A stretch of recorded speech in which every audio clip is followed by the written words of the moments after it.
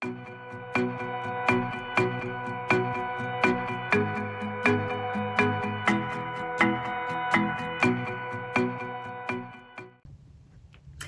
morning. Welcome to Bethany Lutheran in Warren, Oregon. We're continuing our journey through the book of John. Today, I'm preaching on John chapter 10, verses 22 through 30. At that time, the festival of the dedication took place in Jerusalem. It was winter, and Jesus was walking in the temple in the portico of Solomon. So the Jews gathered around him and said to him, "How long will you keep us in suspense? If you are the Messiah, tell us plainly." Jesus answered, "I have told you, and you do not believe. The works that I do in my Father's name testify to me, but you do not believe, because you do not belong to my sheep.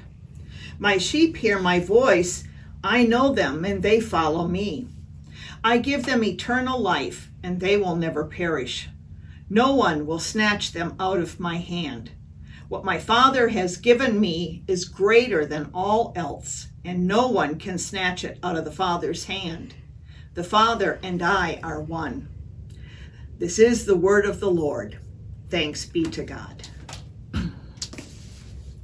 Let us pray. May the words of my mouth and the meditations of our hearts be acceptable to you, O God, my rock and my redeemer. Amen. Grace to you and peace from God our Father and the Lord Jesus Christ. Amen. One of my granddaughters loved unicorns. Hence, I learned a lot about unicorns. Did you know that unicorn legends have been around for thousands of years in many different cultures? The unicorn may have a straight horn, a curved horn, even 3 horns, a beard, or a lion's tail. The Chinese legend gave the unicorn more of a reptile appearance, including covering the body with multicolored scales. Each legend grew more and more elaborate as the people tried to convince themselves that unicorns were real.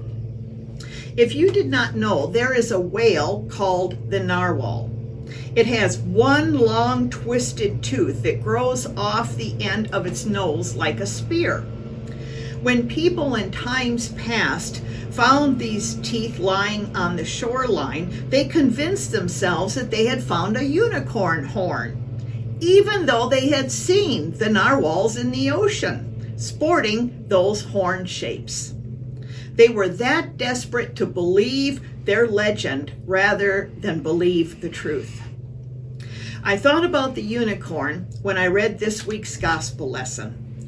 The Jews who were there gathered around Jesus saying, "How long will you keep us in suspense? If you are the Messiah, tell us plainly." Jesus answered, "I did tell you, but you do not believe." They had the truth, but refused to accept it because it did not agree with their contrived reality. The religious leaders had created their own elaborate set of rules to be obeyed and rituals to be performed in order to earn one's way into heaven. And they built a lucrative industry around their contrived reality. No way would they now accept that all one had to do was believe in the Son of God sent for their salvation. In addition, they had already determined that Jesus of Nazareth must not be the Messiah. If Jesus had answered, "Yes, I am the Messiah," I don't think they would have believed him. You see, they really did not want an answer that was different from the one they had already accepted. How often are we open to answers that may be different than what we want to hear? There's a saying, "Don't confuse me with the Bible. My faith is made up." In other words, don't confuse the issue with the Bible. Sadly, that sounds like some churches today. Then Jesus enters the picture. He has given the people around him numerous indications of his identity. He has performed miracles. He has become the Word made flesh. And people repeatedly question his identity. We should know this was normal for this time. Folks who taught or prophesied were often asked to give proof of the power behind their gift. But these questions go beyond that. They are not only questioning Jesus' identity, but also whether his power can be proven to be from God. Jesus responds with, "You do not believe because you are not my sheep. My sheep listen to my voice. I know them and they follow me." There are two actions here on the part of the sheep. The sheep hear his voice and they recognize it, and they follow him. The challenge for us is recognizing Jesus' voice. We have not been taught very well how to listen and how to recognize the voice of Jesus. We have not been taught very well how to have a relationship with Jesus in which we feel secure, protected, and personally known. So, how do we hear the voice of Jesus? Jesus made every attempt to guarantee that we would hear his voice. He came in person, joined us in the sheepfold, so to speak, in order that there would be eyewitnesses and hearers to testify to his message for us. He commanded his followers to continue speaking his message on his behalf. He commanded his followers to record his words for the sake of all generations to come. When we read the word of God faithfully, he causes it to come alive in our hearts. Even today, Jesus commands his followers to be his voice to their children and family members and neighbors and to the ends of the earth. Now, how do we follow Jesus? Well, first, we can follow because he leads. The normal way to shepherd a flock is to drive them from behind the flock. However, Jesus tells us that his sheep follow him. That means he leads his flock. He goes before the flock to intercept any danger that might meet them. We must eye him as our leader and follow the instructions of his word and the directions of his spirit. We follow Jesus when we submit to his guidance with willing obedience to all his commands. I used to have a beagle. She was a very good dog. I did not make her eat really cheap generic food. She got the better tasting Little Bites food. We kept up on her immunizations and vet checkups.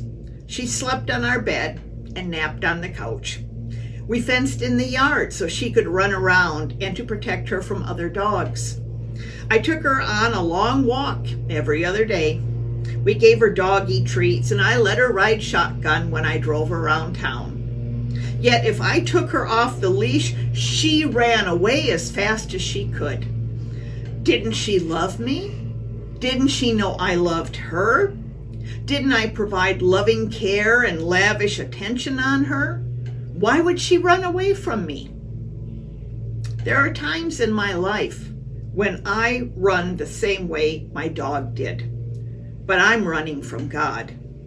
I know that God loves me, that God provides for me, that God protects me from myself. I can hear him calling my name. I recognize his voice, and yet I bolt off alone, heading for disaster. Do you ever do that? Do you ever know what you should do and don't? God is calling your name. He knows you. You are part of his flock. You know his voice. It is all about relationship. Some of us believe that if we go to church and write a check, we are in the fold. It is simply not true. It's about the relationship. The relationship is about love. God's love for us and our love for him. You cannot save yourself because we cannot confess enough. We cannot repent enough. There's not enough water to save us. We are saved by the grace of God. Now, in response to that grace, in response to the love that knows no limits, we do confess. We do repent. We are baptized. We commit ourselves to Christ and to his church, all in response to the love we have received. Jesus then said, I give them eternal life, and they shall never perish. No one will snatch them out of my hand. In Jesus' day, real sheep were in constant danger of being snatched away by thieves and wild animals. So the assurance that the sheep, that's us, will not be snatched away is powerful. The Father who gives us to Jesus is greater than any other power. It also implies that there are snatchers. We face many internal and external threats to our relationship with God. We may screw it up. Others may harm us.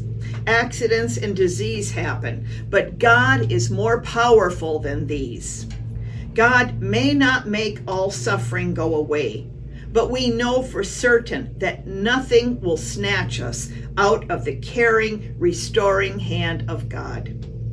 It is clear that a God who saves us, who loves us so deeply as to take all of our sorrows upon himself, will surely know how to lead and guide us in the best way.